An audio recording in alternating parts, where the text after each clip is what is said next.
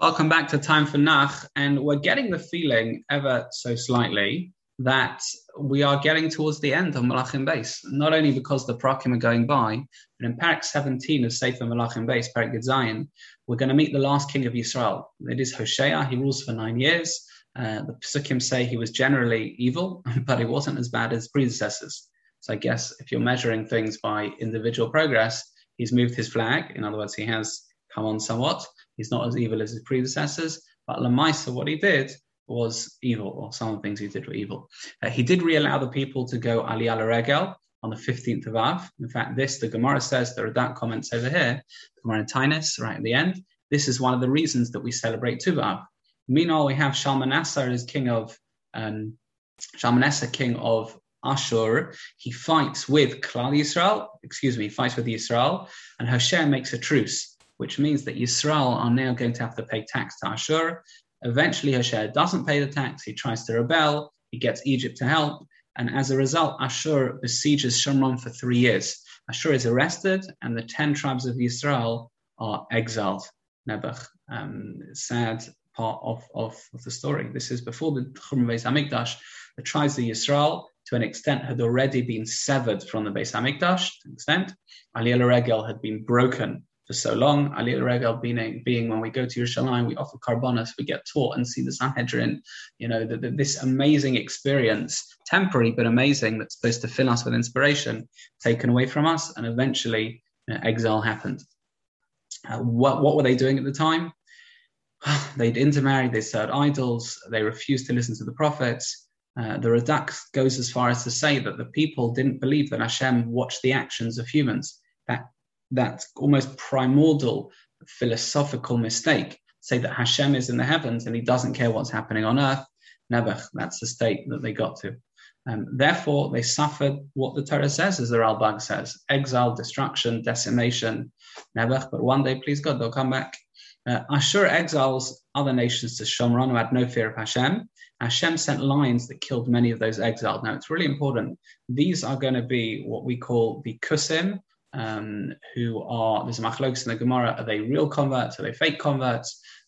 These are going to be quite important when we get later on to Ezra and Nehemiah, because they are going to create a hiatus in the building of the second Beis Hamikdash.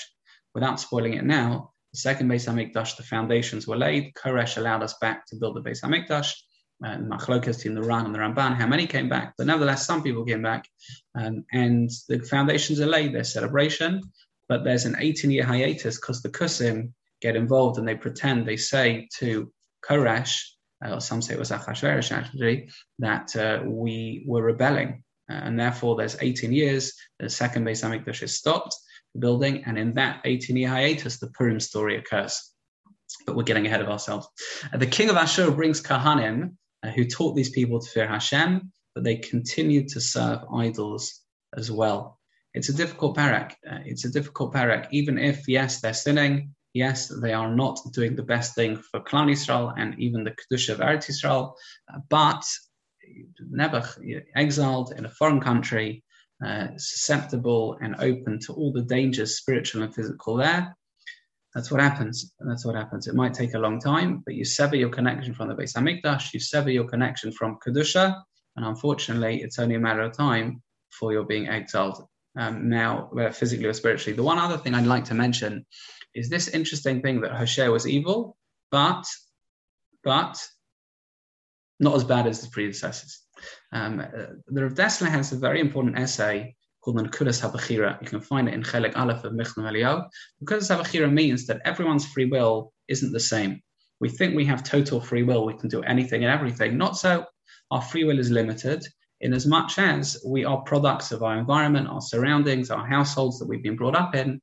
And certain things are not part of our free will. It's not part of your free will to go walk across the street and not mug an old lady. Why? It wasn't a decision. It's a natural thing. Of course, you're not going to steal from someone, Nebuch. You don't get rewarded for that.